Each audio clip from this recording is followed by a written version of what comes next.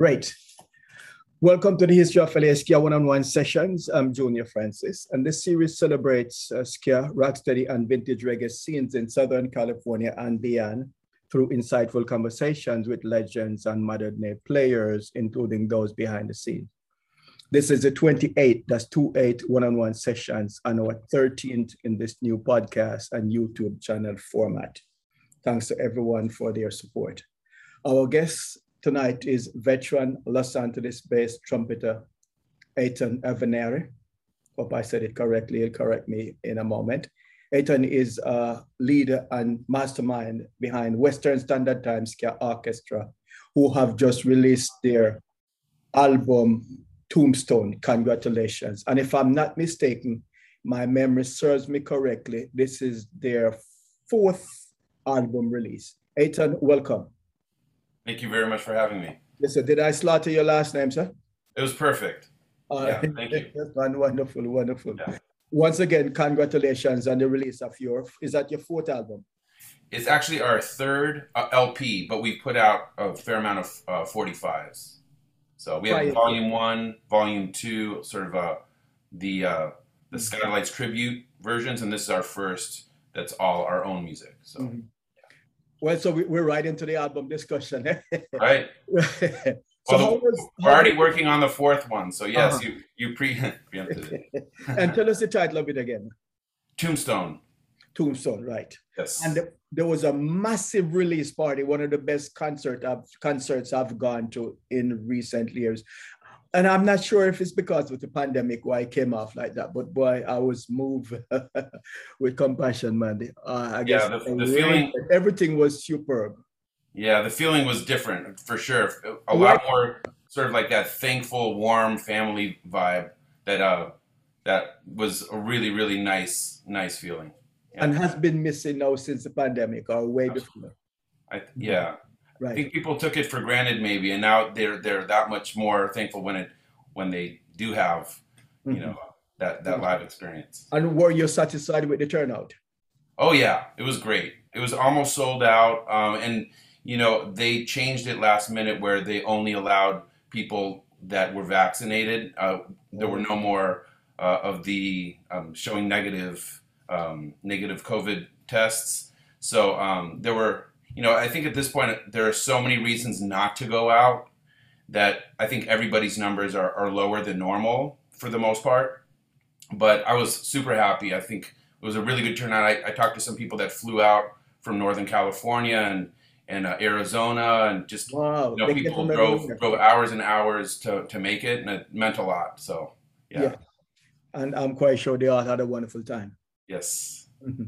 The set was quite a long one, so everyone got their money's worth. Mm-hmm. Yeah, we had to get it all out of our system. It was a very cathartic thing. We were missing that, and we didn't want our fans to sort of not get their money's worth. So. And you didn't charge a farmer's ransom for the entrance fee, considering how many people were in the band. No, and I think that's one of the really great parts of our history is that the majority of our shows have actually been free shows. Free outdoor concerts that are all ages. So I think a lot of, the fact that really anybody, no matter what their age or their sort of financial situation is, we're not that kind of band where you have to spend $50 to see us. And, people have to wonder whether they can pay for their food for the month versus buy the ticket. It's kind of an easy decision. $20 and you get to see, hours and hours of great music. Right. And how is the album sale going so far?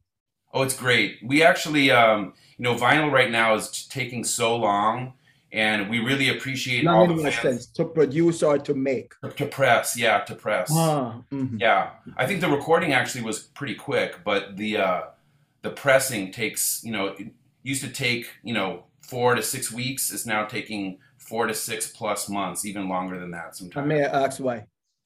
For my own information. Well, from my understanding, it's primarily that there aren't that many places that make them.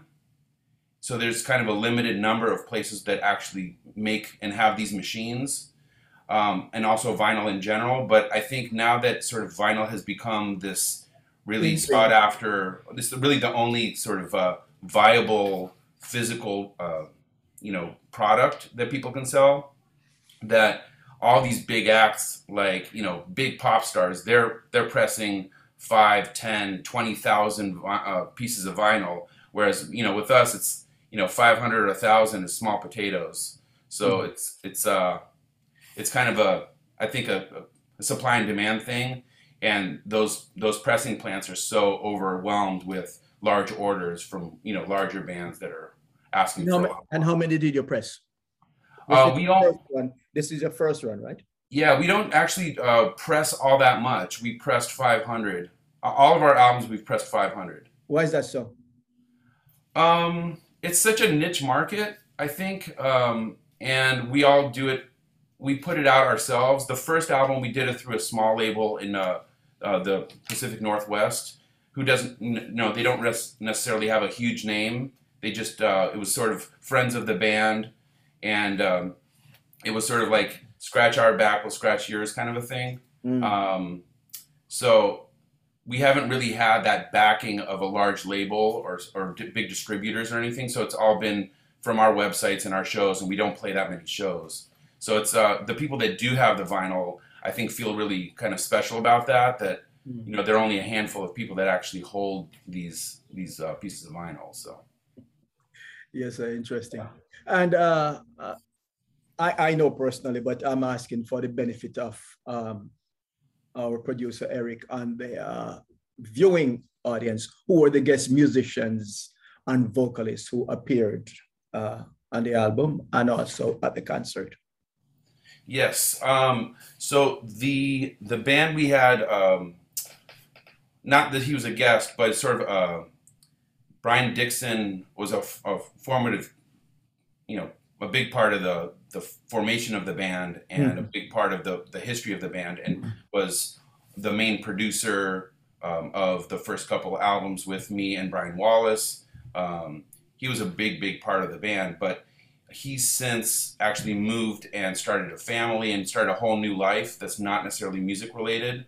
So he hasn't been playing as many of our shows. He played a few here and there. We played the Supernova Ska Festival, and he flew out for that one. So we do some shows here and there with him. So he was on the album, which is really made me really happy that we were able to get him in the studio up there and record the rhythm guitar or for most of the tracks.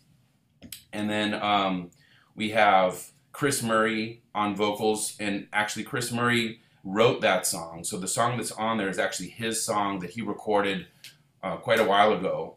And when we asked him a few years ago which songs he would kind of see performing with the band, that was one of the ones he said, it's kind of a rare one that not a lot of people know, but I really think it would work well with the band. And we played it live pre-pandemic.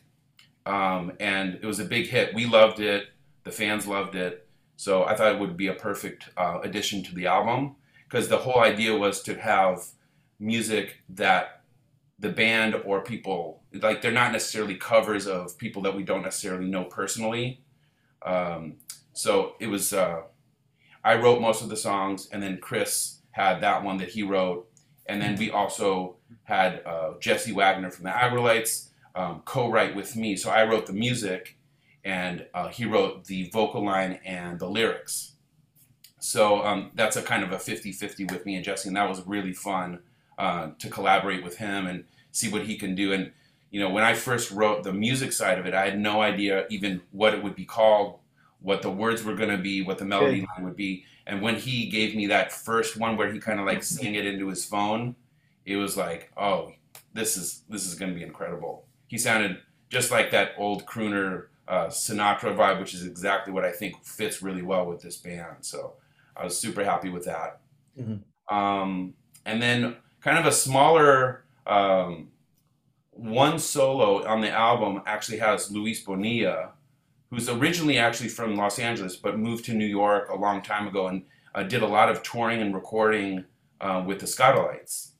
So I knew of him and never really met him or played with him, but he was a person that I kind of wanted to pull into the band. He's now a professor of jazz in Europe, I think in Austria or something.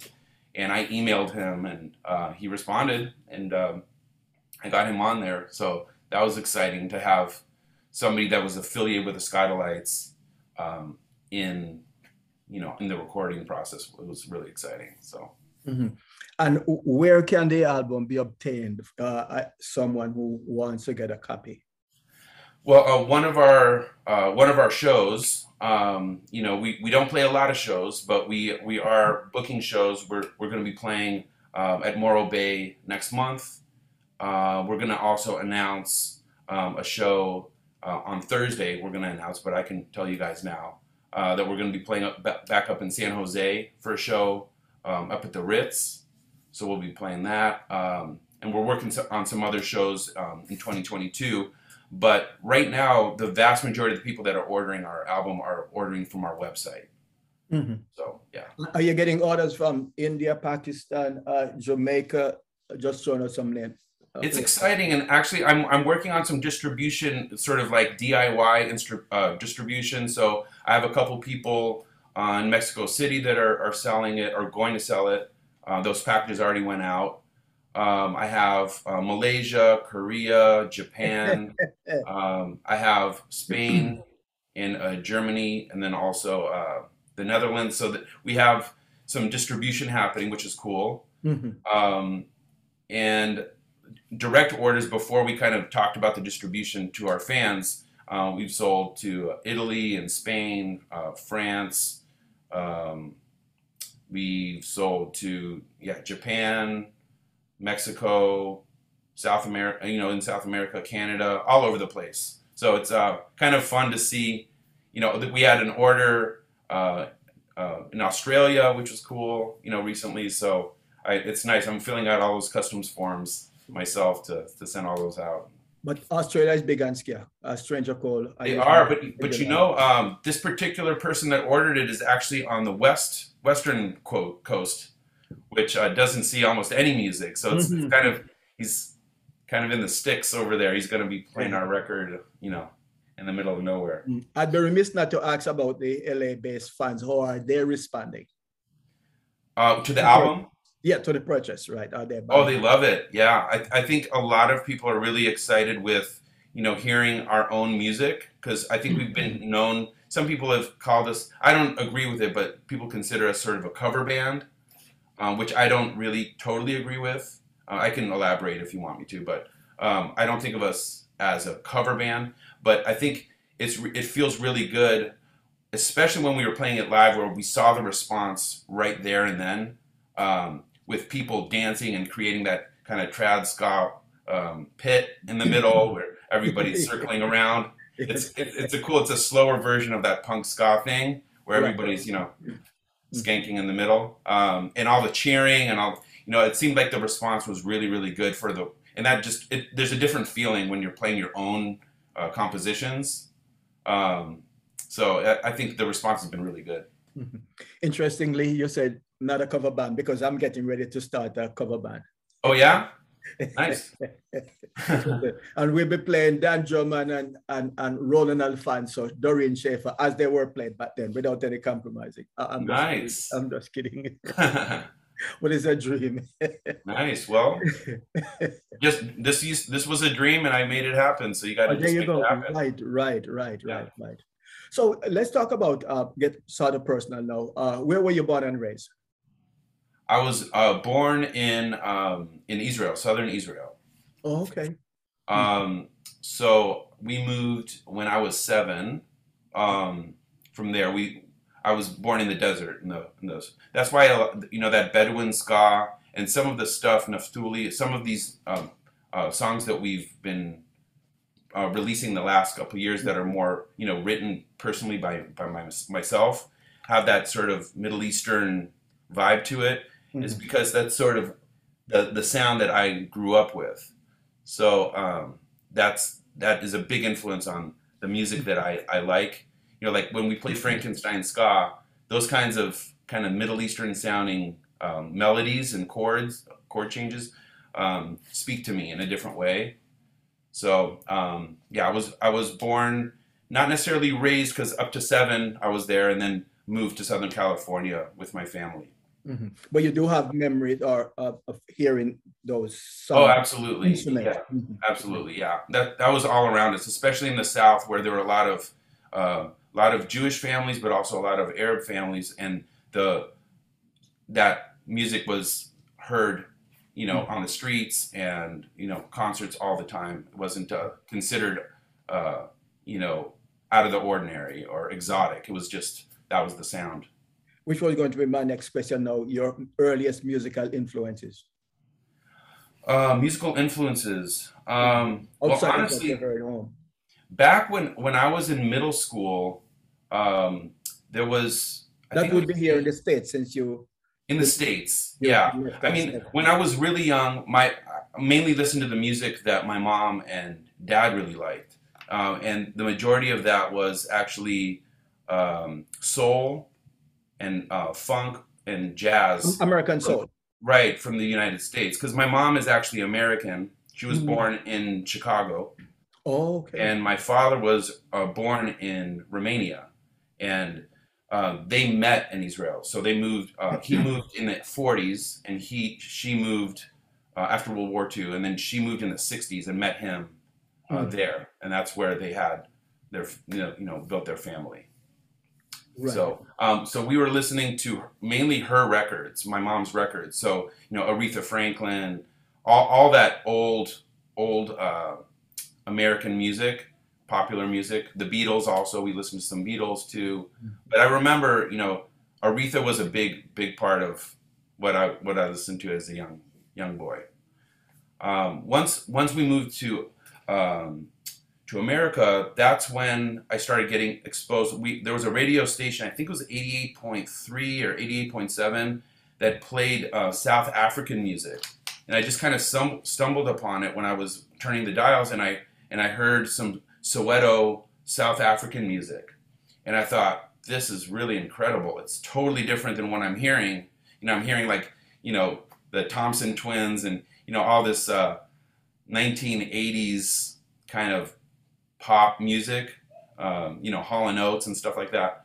And then I hear this stuff with all this percussion and beautiful guitar melodies and just so much feeling and soul behind it. And I thought, this is incredible. And I think that was sort of that beginning of being able to kind of take in reggae and all the what that came with. So a couple of years after that, that's when I first started listening to reggae, and I got the Uprising album on tape from Bob Marley, and then also King Yellowman from Yellowman.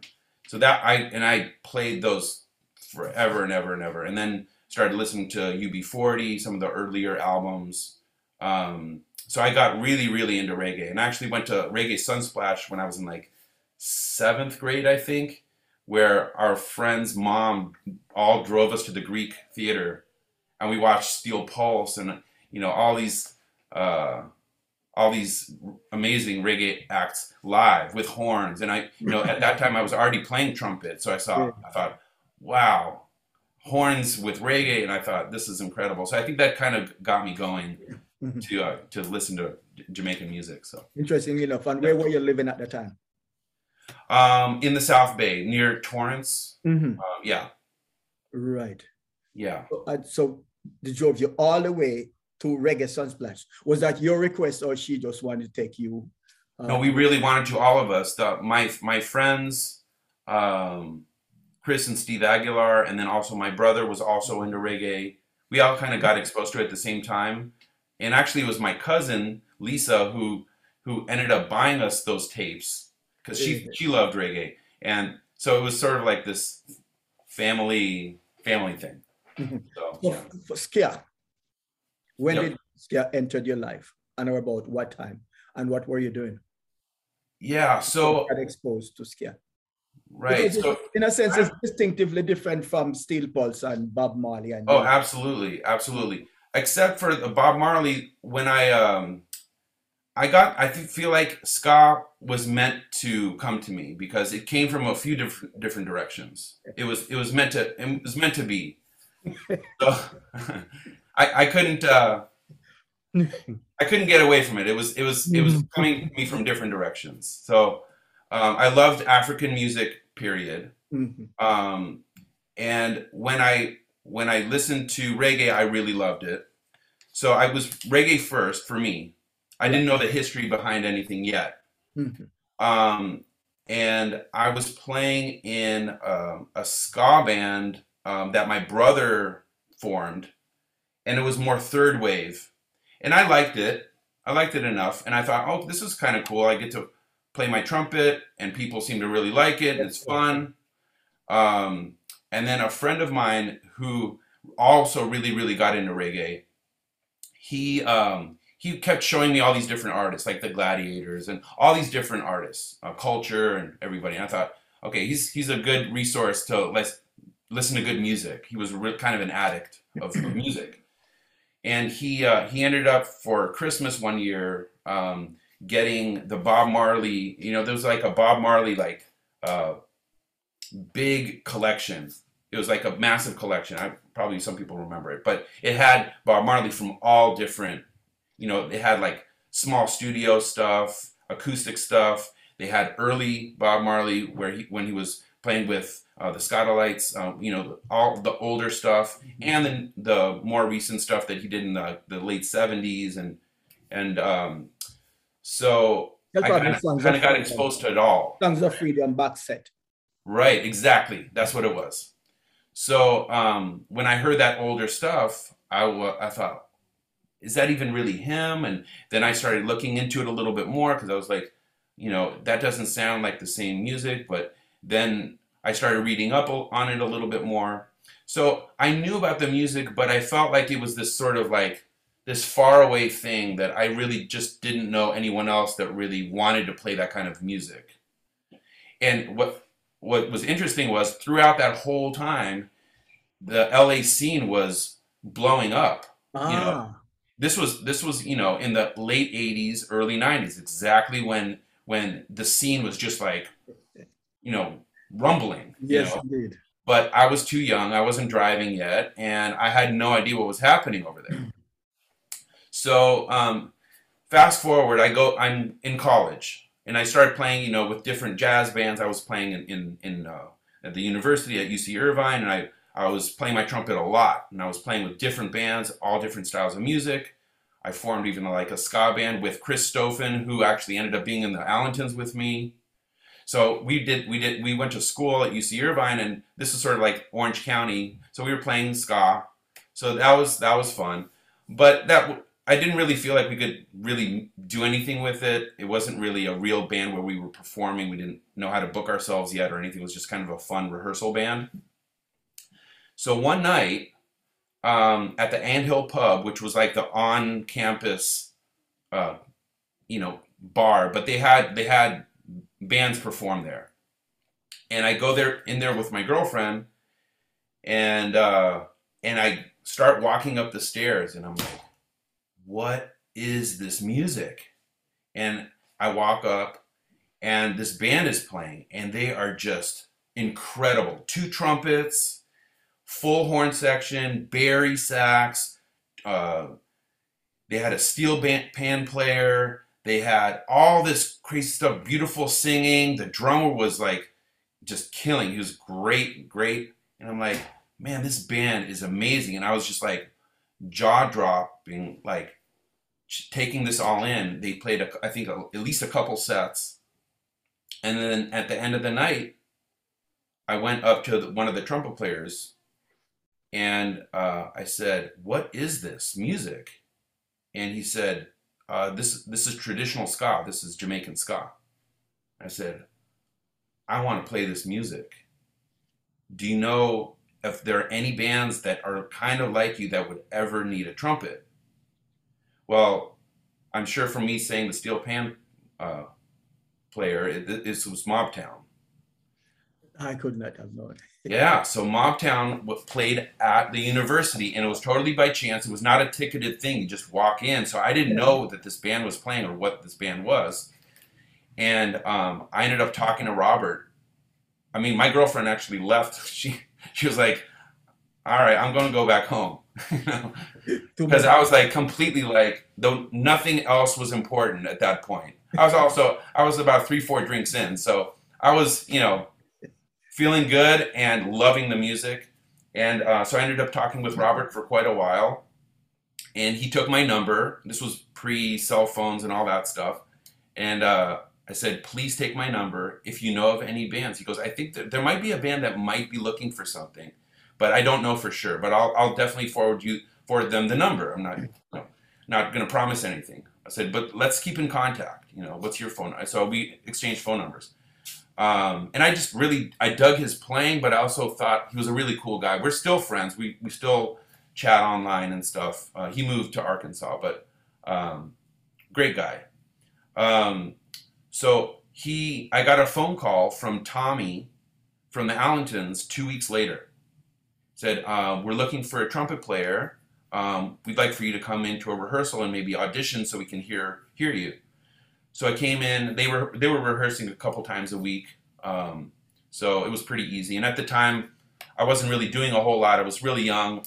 I was still in college, but I was just playing in my school band and studying. I didn't have a full-time job or anything like that.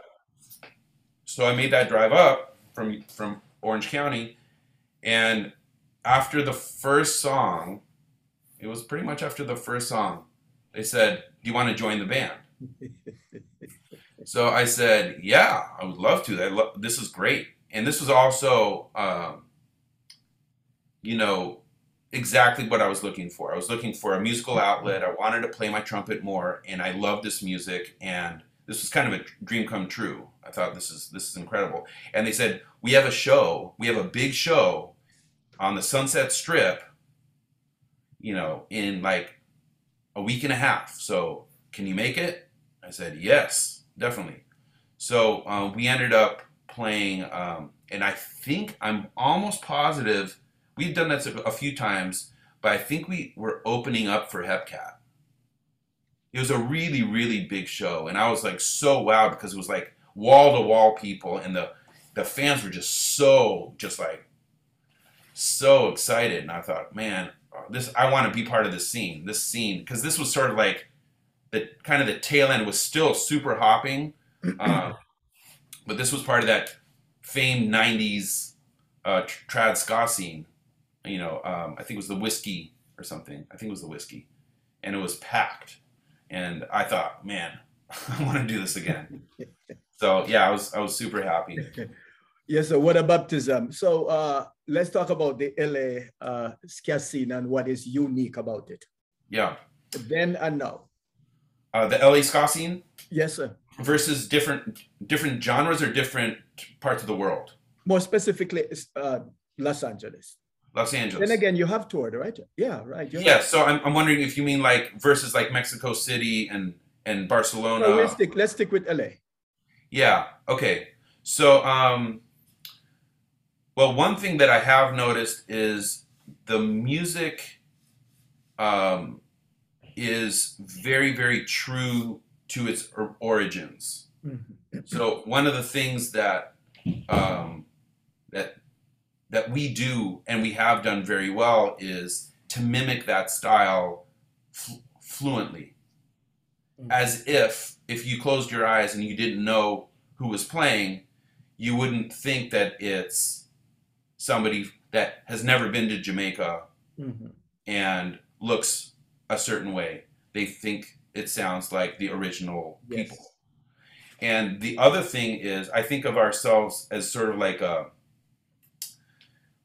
stacked football team or basketball team where we have a really, really deep bench, right? We don't necessarily have just like one person that can do this thing. We have a long, long list of incredible drummers. And really, in my mind, bass is definitely important. You have to know what you're doing in ska bass. You definitely need to know rhythm guitar, to get that feel. I think that's super important. And there are a good handful of people that can play that style, especially we're talking specifically LA. Brian Dixon being, I think, the first person that comes to my mind in terms of rhythm from the ska period all the way to skinhead reggae to, rocksteady, all those different genres, he nailed. But in my mind, I think the drums are the heart of it all. And we have such a long list. If I made the list, it would be very long, and I don't want to miss, leave Plus, anybody out.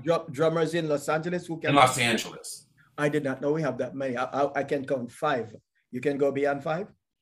I think so. Oh, okay. Well, I mean, we have Oliver Charles, Oh, okay. Right. All right. Ben Farrar. Mhm. We have Corey Horn. We Couple of have them. Scott Abels. I mean, Scott Abels was definitely played in the scene. I know he's more Fresno, and actually, honestly, so is Brian Dixon. There's actually a Fresno thing with Checkmate and all those bands. That there was definitely something good in the water over there, and a lot of them got pulled down to L.A. because the scene was bigger, Mhm. but like Los Hooligans and all that. Right. Um, but there are We have some good contemporary drummers as well too. what's that? We have some good contemporary drummers.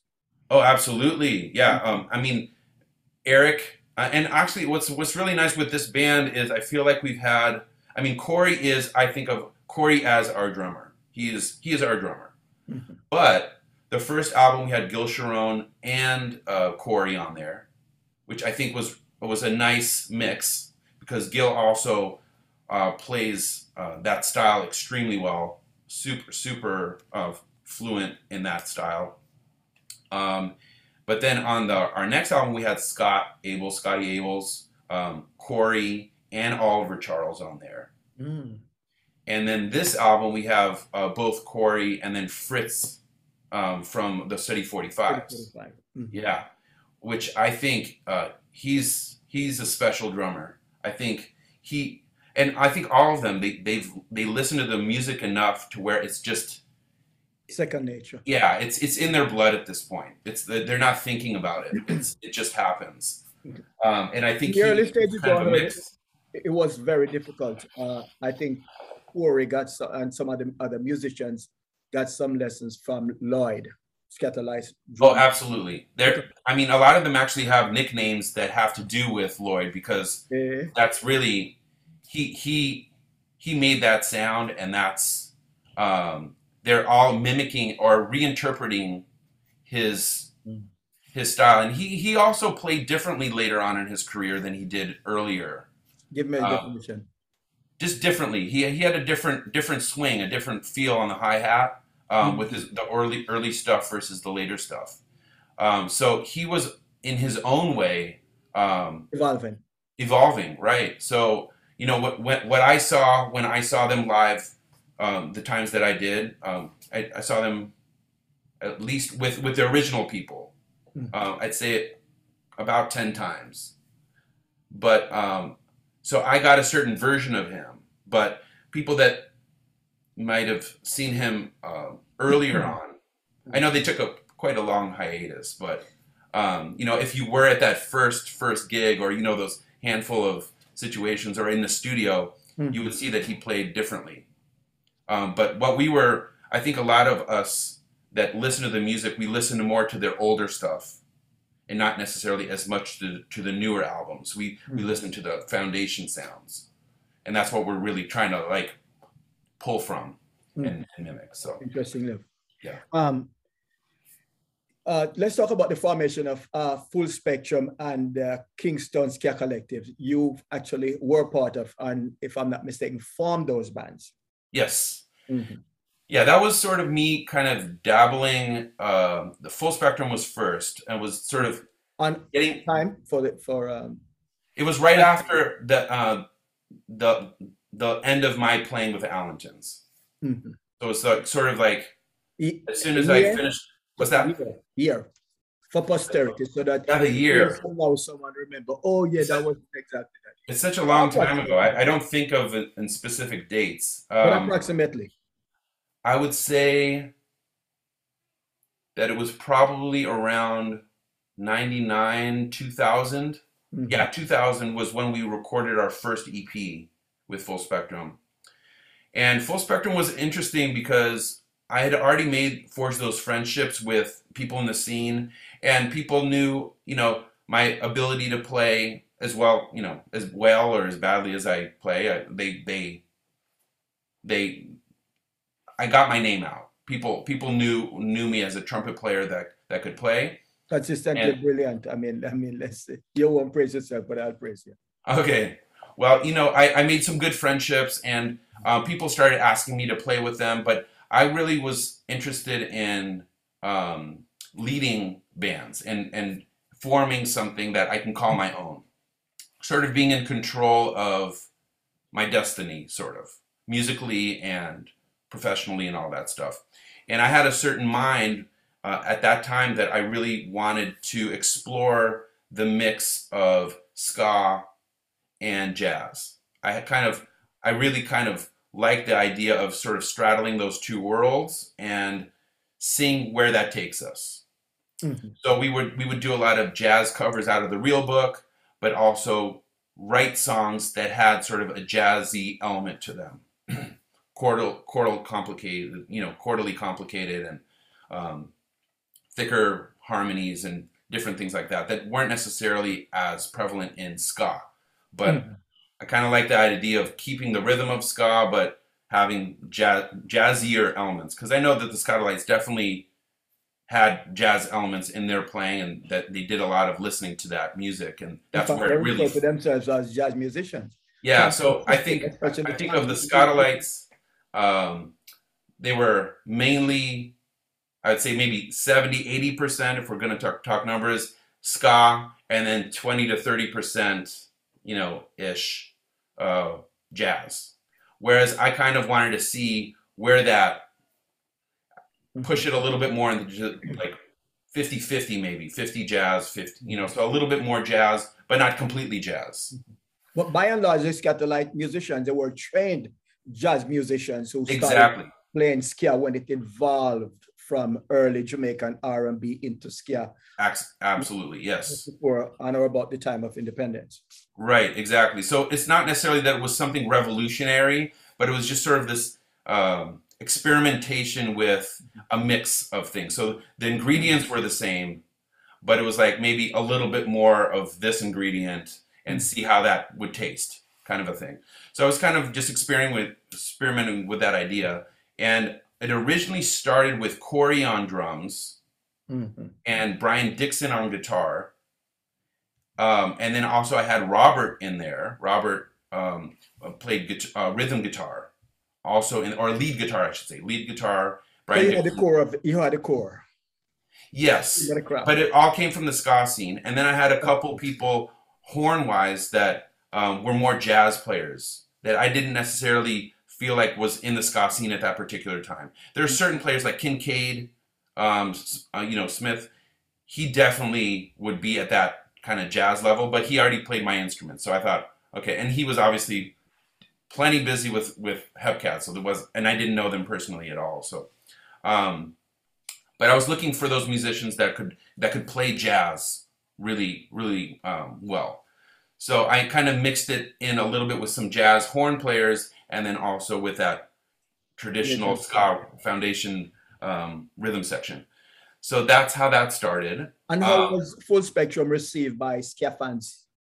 Honestly, I think a lot of people were skeptical. I think between, if I really think about it, it was sort of like a half-baked idea. It wasn't necessarily, I feel like I got the recipe right with this band. And with Full Spectrum, it was sort of like I had to pay my dues and get my booze.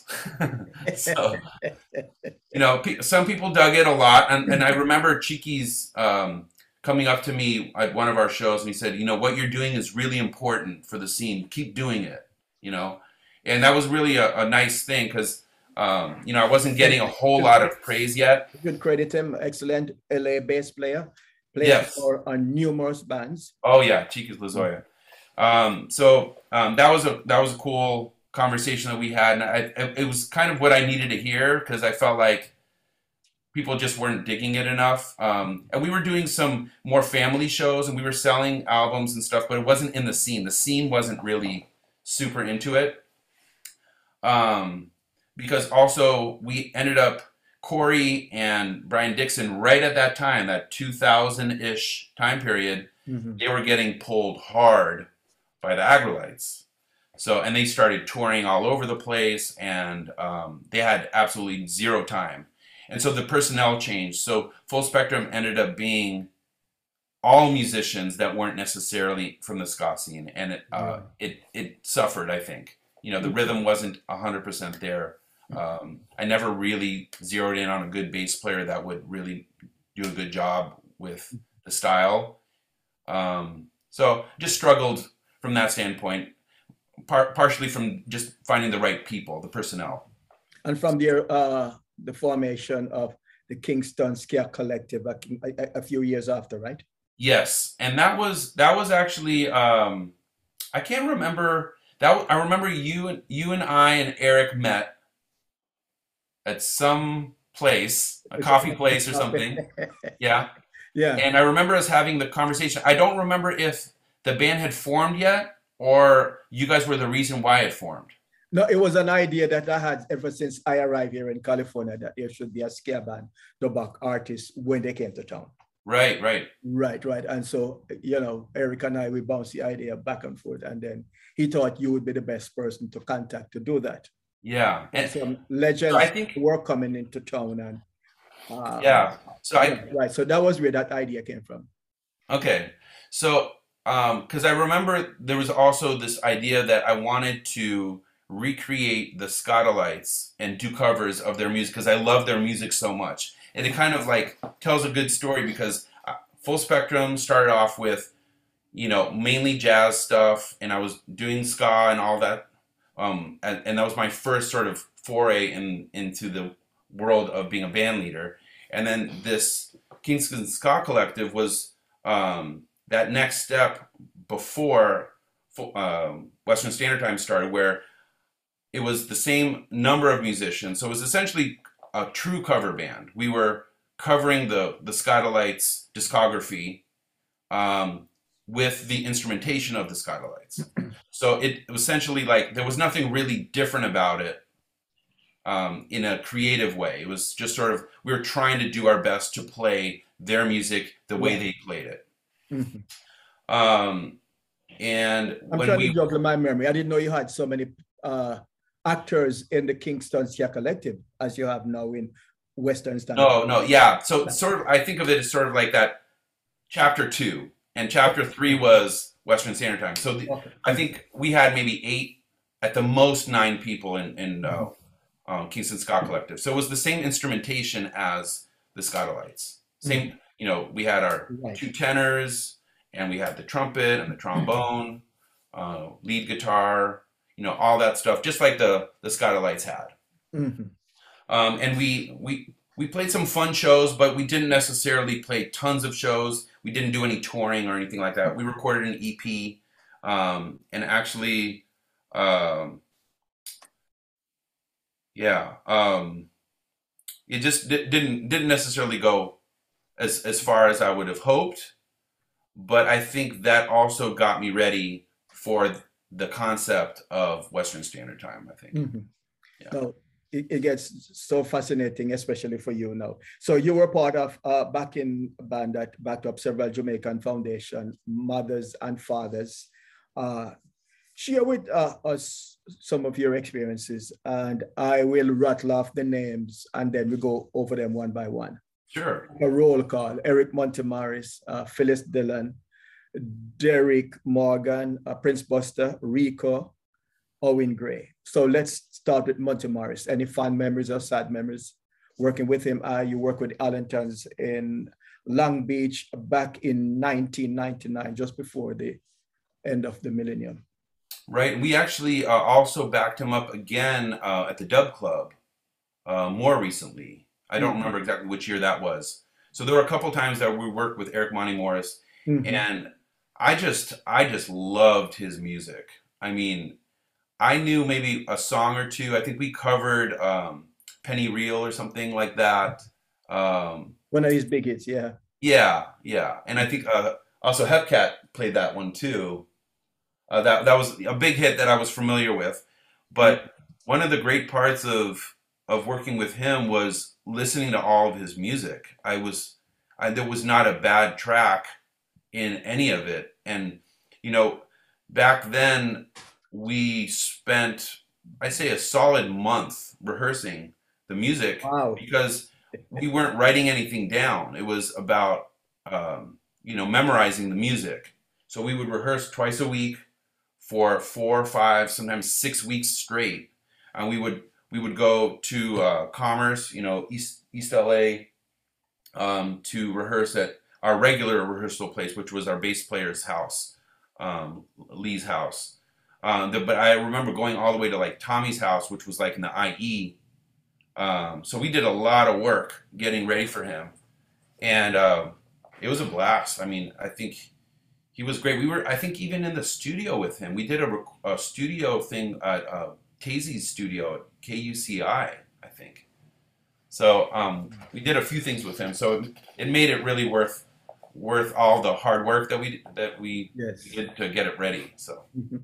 yeah, The Queen of Rocksteady, Phyllis, with Kingston 10 at the Whiskey.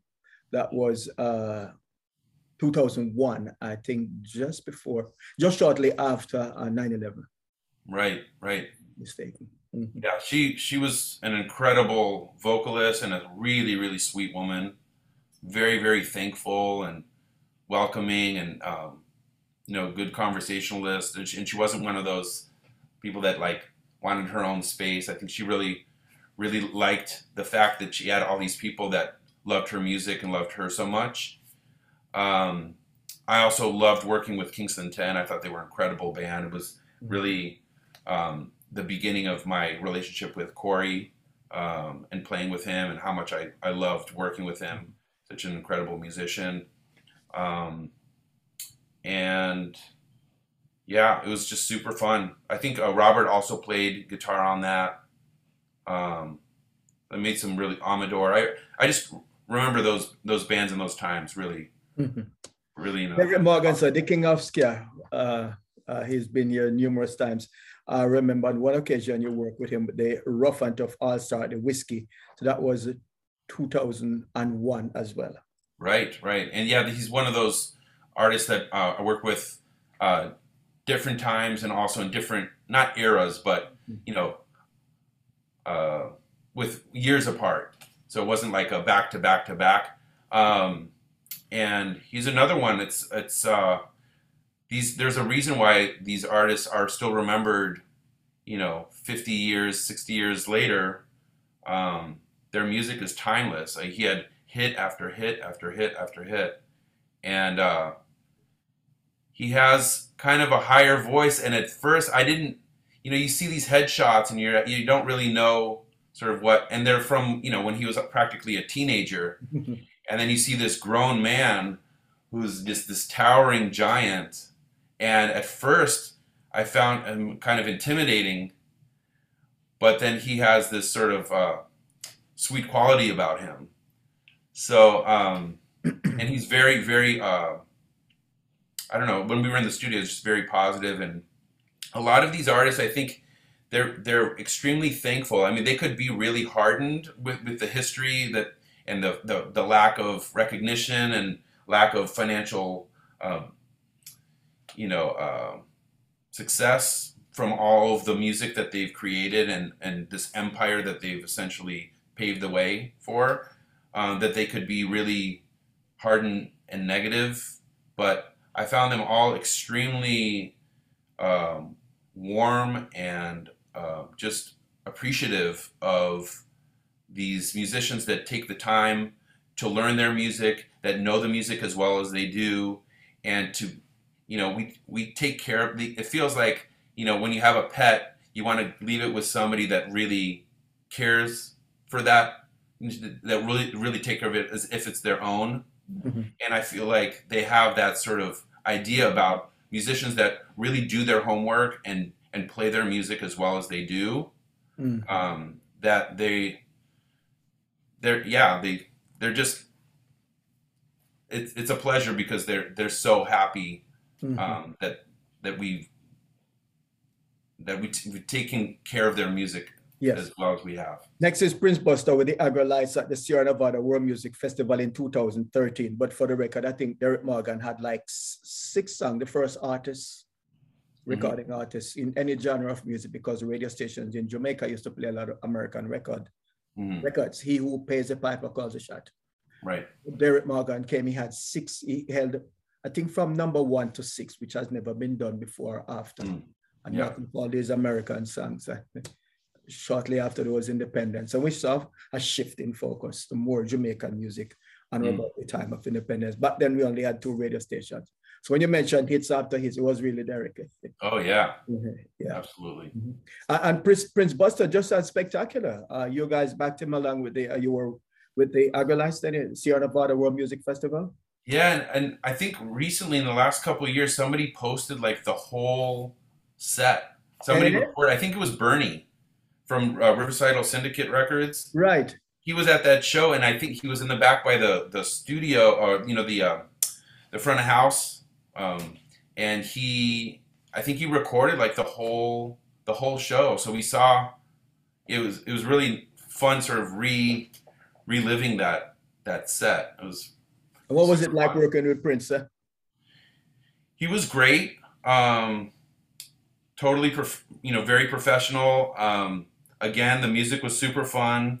The band was super motivated to do a good job for him, and I think he appreciated that. I mean, between you and me, I felt like the billing or the promotion or whatever it was he didn't have a lot of people in front of him compared to the later sets, which was a little bit sad. I felt like we put in all this work. We traveled really far. He obviously traveled super far, and it would have been really nice because we played great. I think good energy, and the music was amazing. We did a great job, but you could tell he was a little miffed at like the turnout. I think it was the fault of the promoter. They had another band on. The timing wasn't right.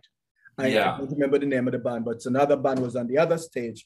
When Prince was on that stage and people went to the other stage. Yeah, but so I think he was a little bit. Had appeared there was his second appearance. So a lot of people had seen him prior. Oh, okay. So those factors work against him and didn't work in his favor. Yeah, because I know he's. And the timing was not right. Yeah, I mean he's definitely legend status, and I think if that show happened in a large city, because a lot of those festivals are kind of in the sticks, where if they had it like in the heart of LA, that same show, the place would have been just busting at the seams, I think. Yeah, no, but the first time when Prince Buster appeared there first, he was in conversation with the promoter, Warren. And he said, Prince Buster charged too much. And I said, Warren, I can convince you that Prince Buster is the only artist on planet Earth who people travel from all across the 52 states to see. And so Friday evening, they sold 1,000 tickets more than the previous year. That's the fact. Yeah. His first appearance. And people did travel from all over. I'm sure. Right. I think again, when we talking... Again, wasn't right. The second appearance was too relatively close to his first appearance. So people opted to see the other band that was playing. And I don't remember exactly who. Right. Yeah, so that kind of tainted it a little bit, but honestly, it was very memorable. This was a long time ago, and I still remember it very, very well. I remember the rehearsal beforehand, and I remember the set. Also playing with Tom. I played with Tom Cook for years and years and years. We've done so many, right? Yes, right. So many different things, including Western Standard Time. He's kind of my horn buddy. I mean, we did tons of shows together, and that was one of them. And he's a solid rock of a musician, and he's a really smart guy, and he knows the structure of songs super quick. I always relied on him to know when to come in because he knew every song backwards and forwards. He's a multi-instrumentalist. Oh, he is, and he's a brilliant. When the keyboard player left the Debonaires, he started playing. Right? Yeah. Yep. He can do it all. Absolutely brilliant. So he's also a great engineer too. Right, that I didn't know. Right. So Rico, the trombone wizard, the giant, got trained by the great Dan Drummond. You also work with him Hmm. I think with Kingston Ska Collective in the city of Pomona, 2006. Yeah, I did it with a slightly different band in Hollywood also. So I played with Yeah, him. I think it was like back to back nights, right? It was like the same weekend maybe. yes. Yeah. Um, yeah, incredible. And um, He has he a good sense of appreciation for the brass. Doesn't matter who's. oh yeah, Yeah, yeah. his appreciation is profound. It comes across. Absolutely. Uh-huh. Yeah. I think Roger played keyboards for that. I think David Arquette played in the Hollywood one, and Mhm. he's in. Yeah, there are a lot of, and Chris Murray was a part of it with the. I don't know. It was super fun working with him, but also it's really fun working with other musicians of like minds, where everybody just worshipped his music, Mhm. worshipped him, and we all did a really good job because we like I said earlier, we really care about this music. We care about the legacy. We want the artist to be happy, and also the fans. The fans at this point are just as important to please because all of them have such a fine-tuned ear for this style of music because they've been listening to this great high level of this style of music for years, that they know the difference if you're doing a good job or not, and they'll let you know. You're So not kidding. And last but definitely not least, we have Owen Gray, again, backed by backed by Kingston Ska Collective, also in 2006. That was a wonderful year for vintage Jamaican music oh, here. absolutely. You did work with Owen. Yeah, I worked with Owen, and also I did the set with Dennis Al Capone too that night. I think I Mhm. sat in with one other one, but I just remember being so starstruck, and the venue was so incredible, and that was the first night that I met Gil Sharon, and I was just rubbing elbows with all these ska legends that I've never seen before, and I was just wowed by the whole thing. When I wasn't playing the sets, I was out in the crowd just enjoying it all. It was an incredible night, and we really appreciate you guys doing that. I know that you guys went far far and wide, and it was not easy to do, Yeah, and we really appreciate it, the fans and the yeah. musicians. Those were the two shows at the Fonda. Yes, Okay. that venue is incredible. That's the same venue we opened up for the Bosstones when they Mhm. came in. That was a nice big show for us too. Mhm. You mentioned Dennis Al Capone. Have I left out any legend who you have worked with? I recorded on Everton Blender's album. No, that's contemporary. Yeah, and that was actually through the Agrolites. Um, Okay. but let me see. Oh, the Jamaicans. I worked with the Delirians. We did a show up in Yeah. San Francisco with them. Right, right, right, right, right. Yeah. So, and those are the legends. Yeah. Yeah. Mhm. So we've basically covered all the legends you've worked with. I think so. Yeah. Mhm. Right. And what are some of your career highlights that you want to share with us? Career highlights. With I think a lot of them were the shows that we did with all the legends. All the legends shows were definitely a highlight.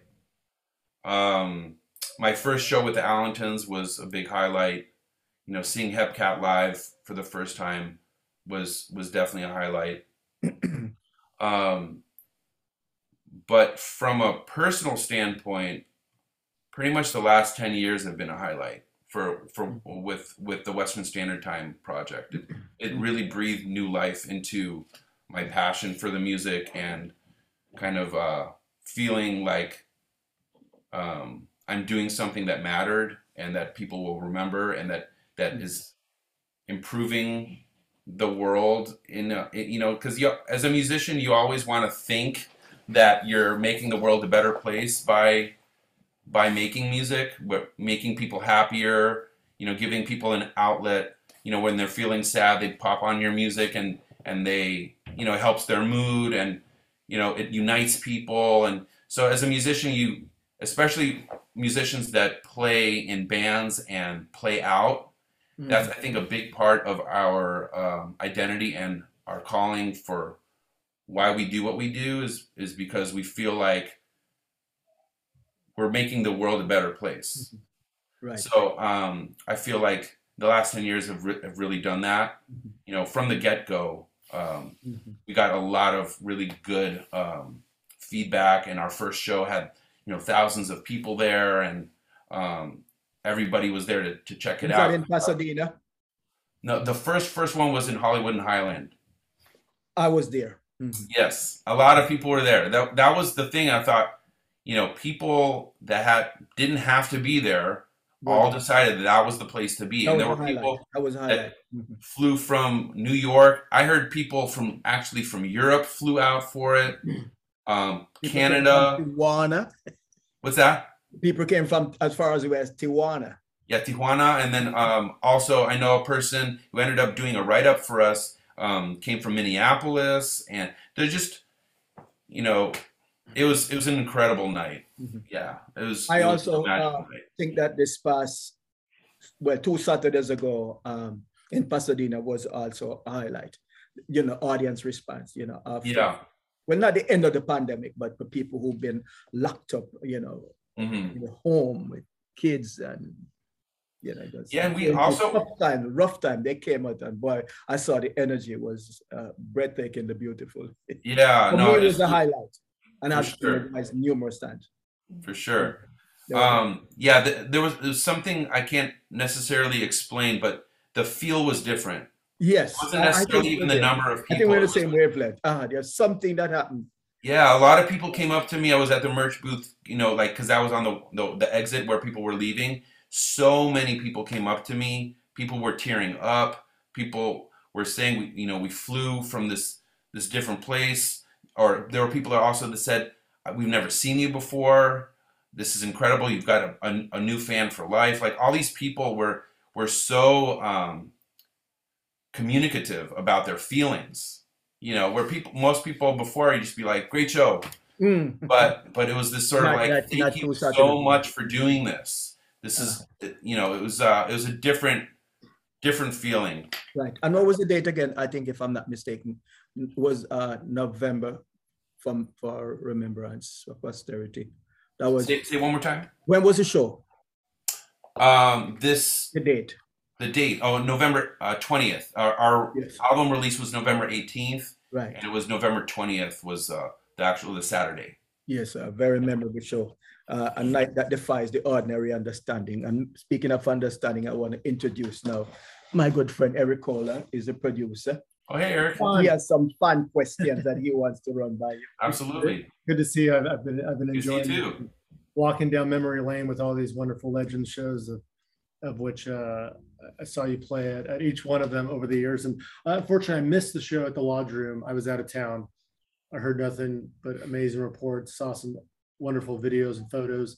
I was at the very first Hollywood and Highland show. We should give thanks to Jose Riso and K-Jazz, right, for that. Right.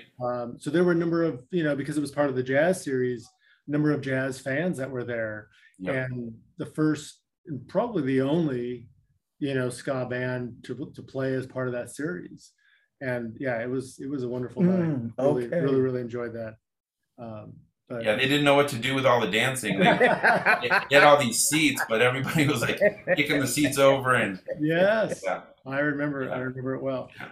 I also remember, and we might have reminisced about this once since, but for the sake of Junior and for our listeners and viewers, I specifically remember, and I vividly remember, Eitan, it was a Super Bowl Sunday. I was in Hollywood at Trader Joe's shopping. You call me and you say, Eric, I want your thoughts on this idea of this big band that I want to put together. And you referenced at least Joey and Corey, if others as well. And I said, Eitan, it's an amazing idea, but it's nearly impossible. How are you going to do this? You talked about the sheer quantity of players that you wanted. I said, I have no idea how you're going to do this, but good luck. I love the idea. Yeah. Want to support any way I can. And fast forward, that was I believe that was after Kingston Ska Collective, right? And yes. So sometime in the late 2000s. But so obviously, kudos and big congratulations for everything that you've worked so hard. And I know that both Brian Dixon and Brian Wallace, were instrumental as well in the early years, and so many part of so many players from the scene, and I know it takes so much time and energy and finances, and you being a family man, there's a lot of challenges, but congratulations on everything. Yeah, thank you. With the band, and congratulations on the brand new release Tombstone as well. Yes. I'm loving it. Yeah, just a few questions here. So was it a conscious decision, and you answered this a little bit earlier, but to transition from primarily a Skatalites tribute band, right? We won't use cover, but tribute band, to now focusing more on originals. So take us through that little kind of transition or journey.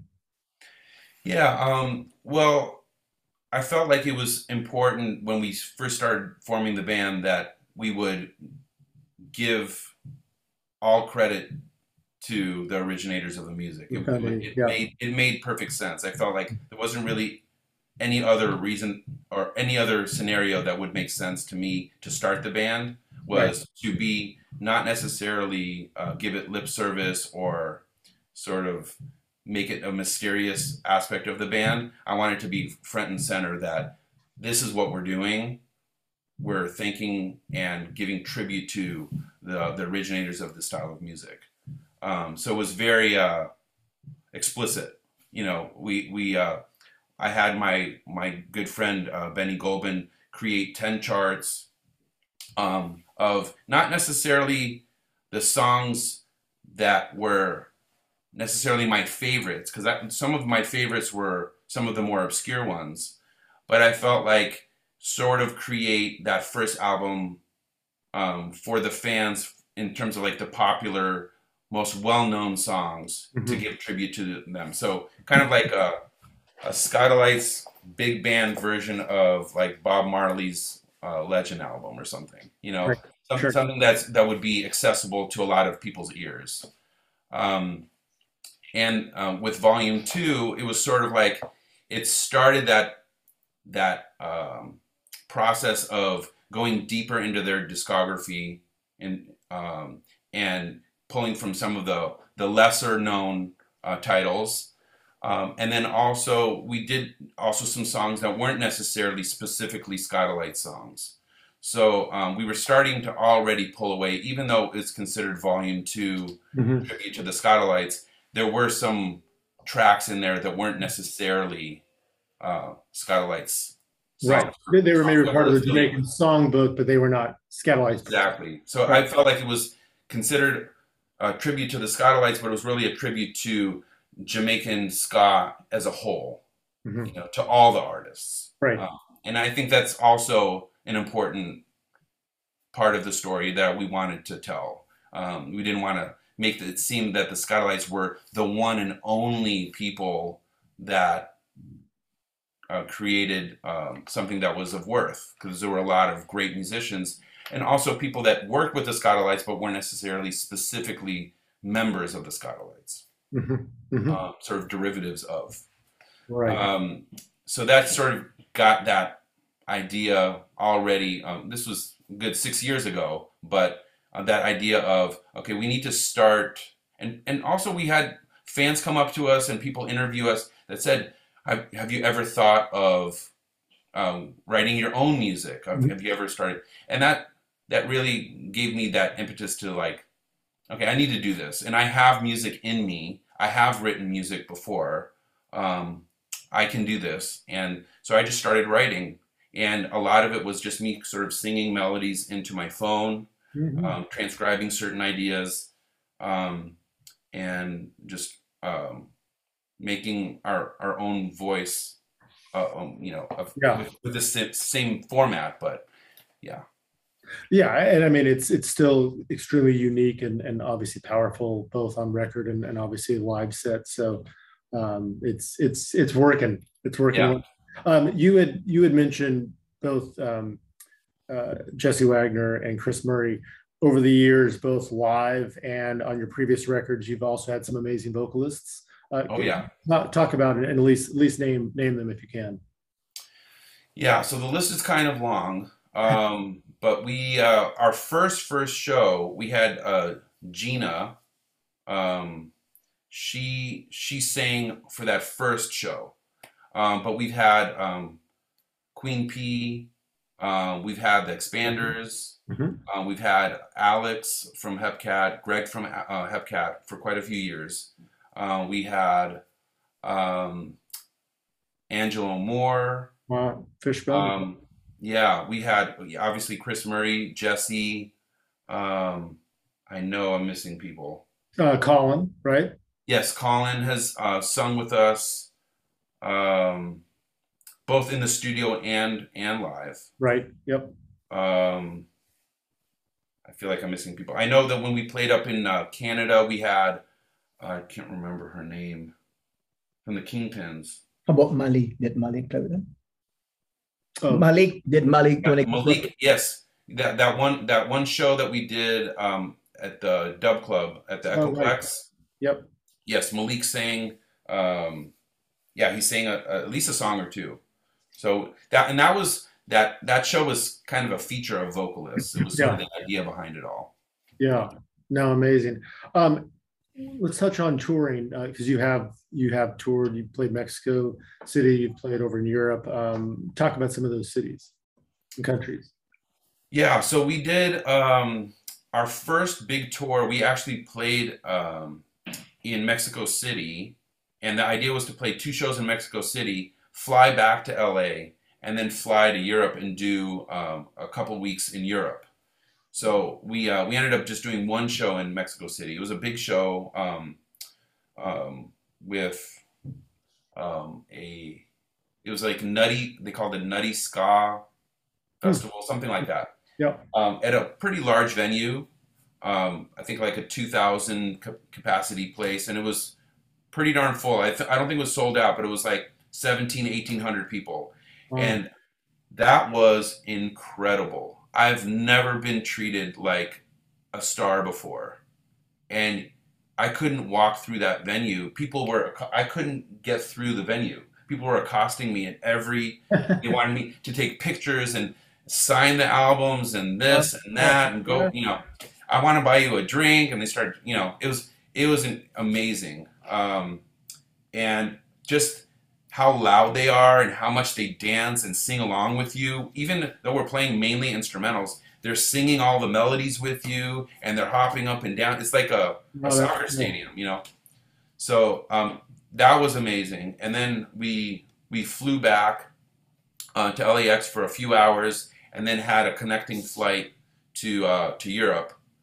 And then we played a number of shows in Belgium. We played the Melkweg, Milky Way in in the Netherlands. We played a couple festivals in Germany, Switzerland, Spain, 3 shows in Spain. Barcelona was a definite highlight. Barcelona is kind of like probably the closest to Mexico City in that kind of energy. Great town, yeah. Oh yeah. Yeah, and it was a big venue, and they loved it, and they were the same thing. It was like the singing out loud, almost. We're 20-piece orchestra with microphones and speakers, and these people are singing. Yeah, pretty much that same volume. We could hear them pretty well. So, and when you were touring in Europe, did you supplement any of the musical spots with local musicians, or did you bring it? Yeah, it was impossible. I don't want to get into the dollar amounts, but I lost a lot of money in Europe going there between flights and traveling and all that. Your own personal money. Oh yeah, all of this is my money. Yeah. So yeah, it's been an expensive but extremely fulfilling years with the band. But yeah, it's a total DIY thing, But back to what you were asking about, I wouldn't have been able to fly out 18 to 20 people. Right. It was impossible. Yeah, flights are $1,500 each, and yeah, that's not the kind of money we're talking about. But I made some really great contacts with some amazing musicians over there. The keyboard player and bass player that we were using were from Mr. T-Bone's Oh, sure. show, Yeah. and they're actually expatriates from the United States, and so they were living in like Italy at the time. Yeah. Yeah. Yeah, so they toured with us, and they're actually both of those guys are back in New York. But yeah, so anyways, I had them, and I had some really great horn players. But for the most part, the core of the band was, I think, eight of us, I think, went out there. So it was a good chunk of us. So it wasn't like a complete cover band. Yeah. You know, there's some bands that call themselves whatever they call themselves, but it's just really the singer, and then they have the whole band out there. Wow. We were trying our best to give them Western Standard Time, not a cover band. Yeah, yeah. You did what it took to keep the authenticity, right, and what the band was about without breaking the pocketbook even more. Yeah, it's like Brian Dixon was there, Corey, Tom Cook, Brian Wallace, Greg, me. I mean, it was like sure. It was Yeah. Are there plans to, since you've backed so many legends, I mean, is that in the cards in the future?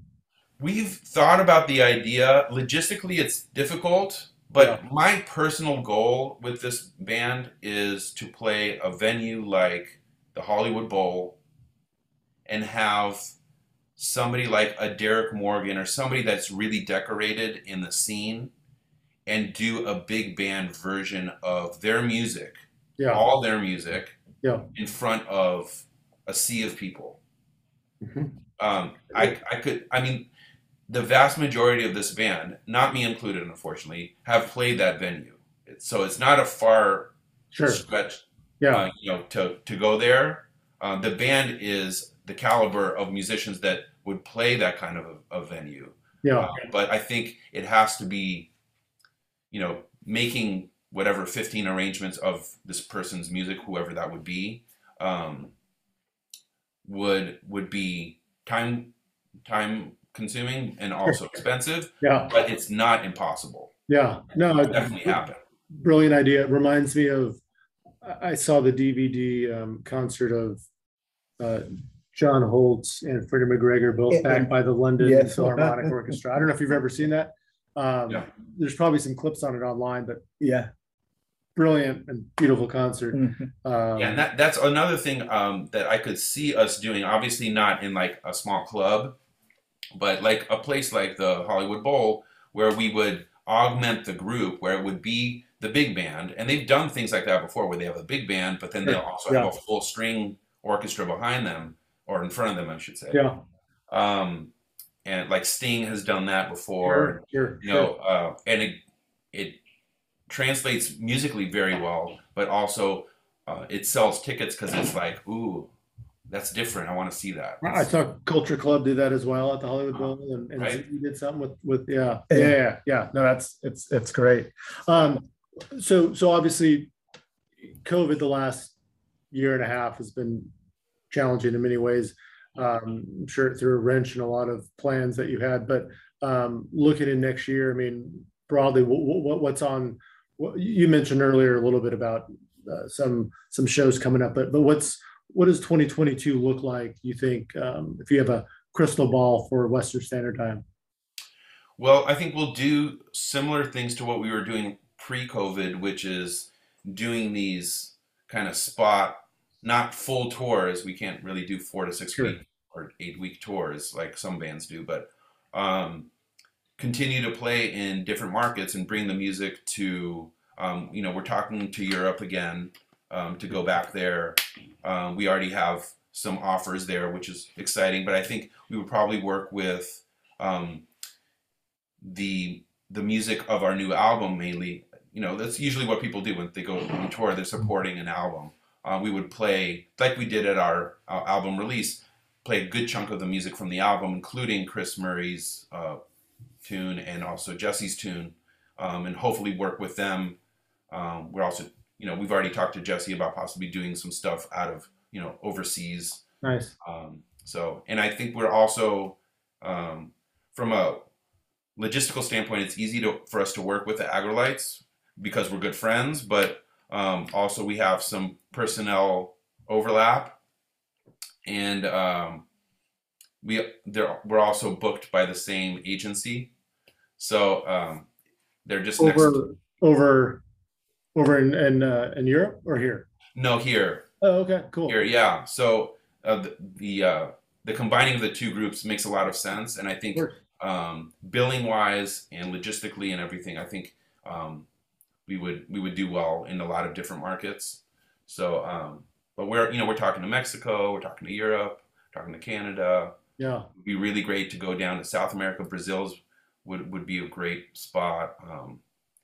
So Argentina also would be great. Japan. So we're looking at it, any and all possibilities. Jesse can come out wearing his dapper suit, playing with you guys. Exactly right. Change into his more aggro. Yeah, the all black or the spray paint or whatever. I love it. He's a born crooner for sure. He is, and he's very versatile. He can croon on one set and grit it on the other one. I never forget the first time I saw the Agrolites and the spectacle that they are, and they continue to be, obviously, and still remain close with those guys. Let's take it personal as one of our last questions. You're a husband, father, obviously a musician, band leader, teacher as well, right? Yeah. You for a long time taught music. Touch on that. Yeah, so I have been pretty much doing music as my career since I was a teenager, whether it be playing live or teaching privately or teaching group lessons. But for the last, now it's 20 years that I've been teaching public schools. So I've been either elementary, middle school, or high school band director. So, that's a big part of who I am as a musician, as a person, is as an educator. Yeah. So, and I remember doing also some in-school performances where we would, even Full Spectrum, we would go into some of the schools and perform for them and show them Nyabingi drumming and how that formed into, like kind of that masterclass kind of a thing, but making it fun for the kids. Yeah. Because I think it's fun for the kids to know that if they're playing clarinet or saxophone or trumpet or trombone, or even guitar for that matter, or drums, that there's cool music out there. Absolutely. Where they're not necessarily playing something that was written 300-400 years ago, that they can see themselves doing something kind of more exciting and electric. And there's music that's different than what you might hear on well, I don't know. The kids are not listening to the FM dial anymore, really. But no, right. Different than pop music or hip hop. And it's interesting when you see those kids where they're kind of that light bulb goes off, where they're like, "Whoa, this is different," and I like that. Yeah. Because the human spirit isn't supposed to only like one thing. We're not robots. We're not all the same people. Where you need to expose people to different things, and you can see that there's something else out there, and that's why some kids really like classical music, and some people really like hip hop, and some people really like ska and reggae. Yeah. So since you've been teaching for 20 plus years, have you noticed any difference in the students as it relates to the music programs or I guess the question is there as much interest, less or more interest by kids taking to music, and is the future looking bright for live music musicianship? Yeah, honestly, that's a tough question to answer. But one thing that I have noticed, and it's sort of a reflection of sort of music in general, is that I think a lot of kids don't really know what real instruments sound like. Mm-hmm. What real drums. It's scary. Yeah, they know voices. Decades now since the hip hop, right? And in reggae dancehall. Right.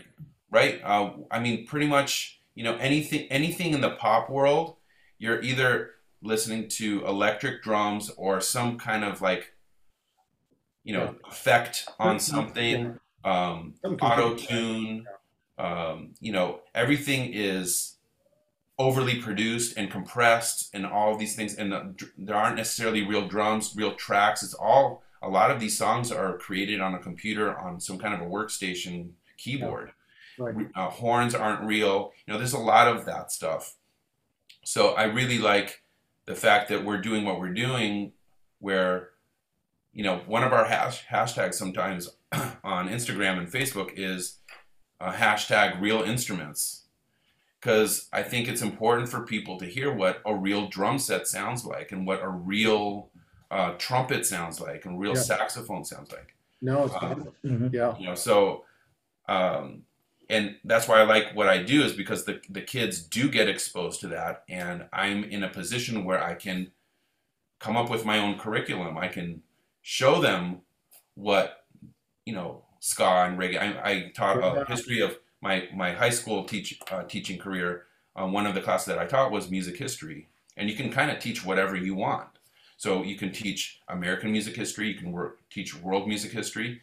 Wow. And I end up teaching them about the history of Jamaican music and how important that is in, you know, in what music is at this point. Without reggae, they would not have been hip hop. Yeah, and it reminds me also all the dance music. No, right. It also reminds me of Brian Wallace. He was a band director also for, I don't know if you knew that about him, but he was a band director up in Tuscadero. Penny Real, where Joanne and Brandon were students. Yeah. Yeah, he actually formed a ska band at his school. That was a class. Yeah. No, he's just like jazz band. He had a ska band, and he exposed all these young kids to this music and show them, you know, it's the same kind of concept where, you know, as a teacher, you can teach them the same thing, or you can, you know, come up with your own, you know, your own curriculum. No, well, keep going with that. It's super, super important. And back to part of that question, how do you balance family, work that pays, you know, that pays the bills, and then passion, which you know, is your creative outlet, and maybe someday, right, also pays the bills, but how do you balance that? Yeah, it's tough. Honestly, this band is, if you could think of a band that would be really, really tough to start and definitely to keep going, this would be it. It's, yeah, I created a monster. So it's, you didn't mention that is the primarily labor of love. It is. Yeah, I mean, I would not be doing this if I didn't love this music. Right. I would be insane if I didn't like this. So I feel like it's my calling, and so I find time. But it's a full-time job, honestly. Between the social media, the merchandise, the marketing, the booking. For a while there, I was doing most, if not all, the booking. Getting musicians when we were traveling, I have to book the flights and the hotels and the vans. Like 2 jobs. getting the musicians and you know, sending them press kits and, you know, input lists, and, you know, it's kind of this endless thing. I mean, ultimately, it makes you a good organizer. What's that? It makes you an incredible organizer.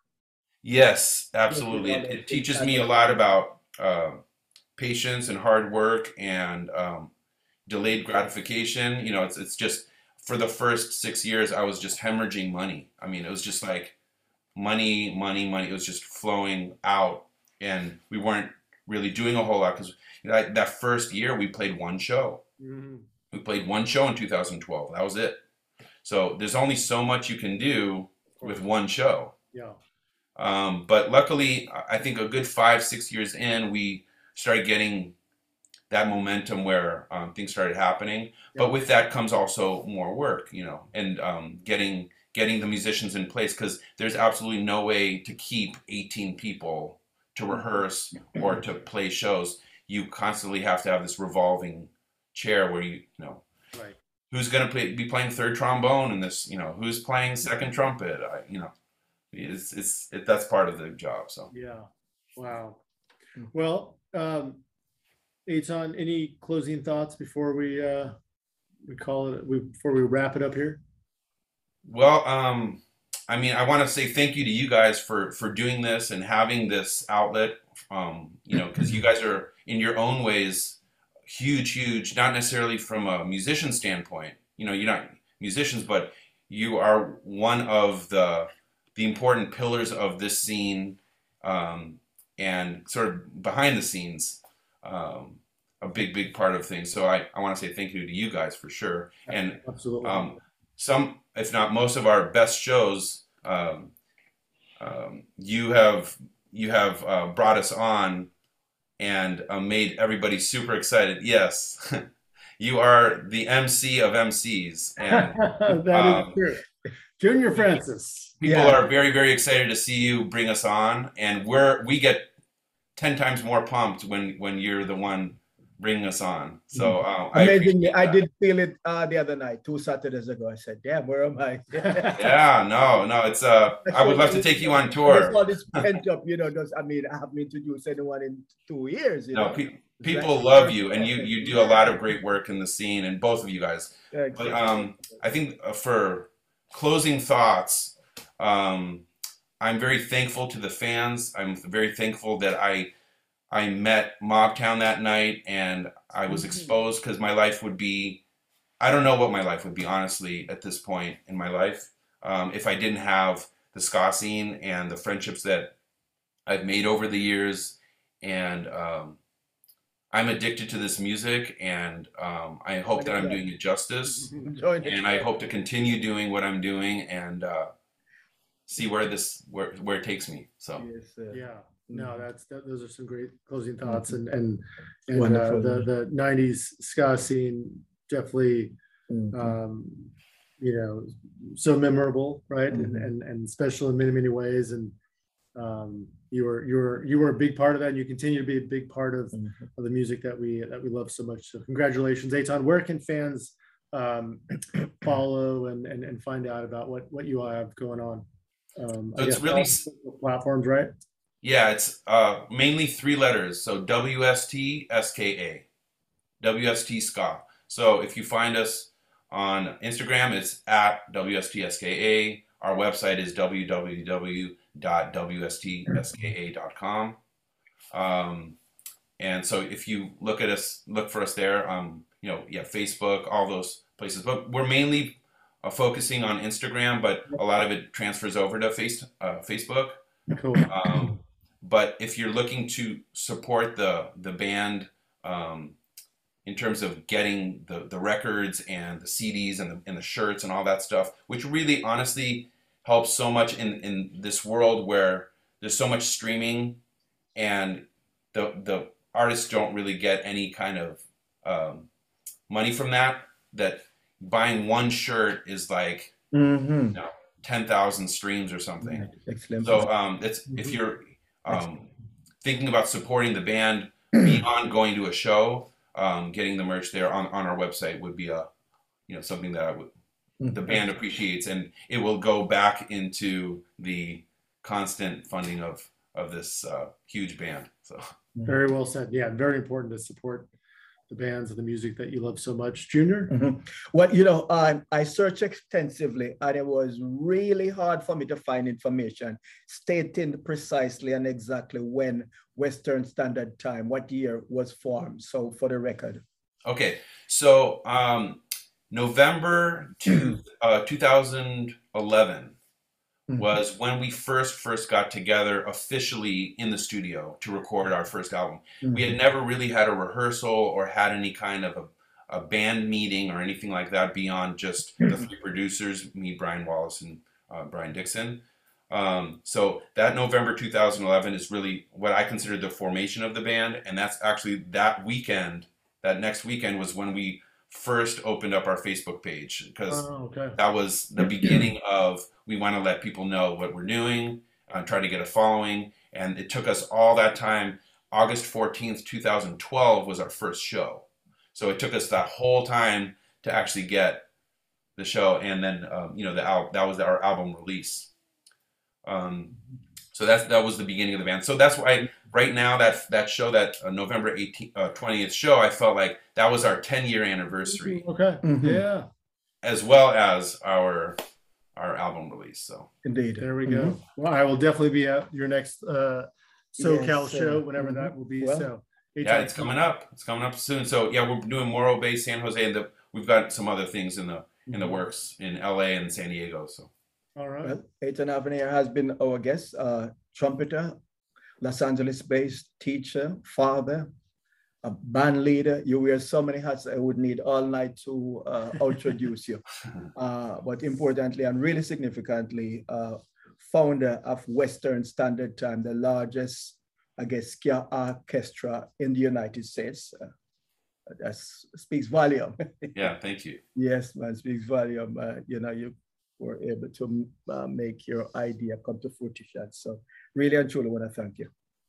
I'm Junior Francis, Eric Kohler. Yes. Yeah, he's the brain behind this, Yes, so I'm going to urge. You guys make a good team. So yes, man, for many years, right? Yes.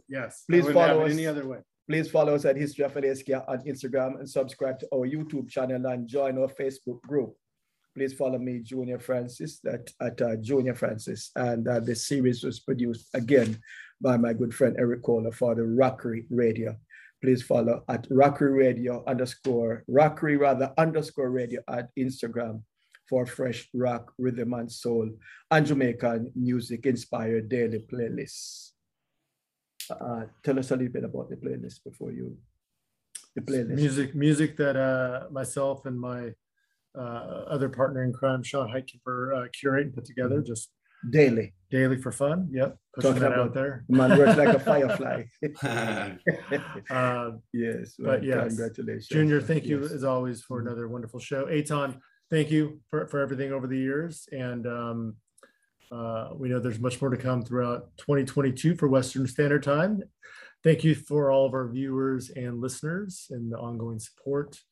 And until next time, we're signing off. Have a good one. Take care, everyone. Thanks, guys. Bye-bye.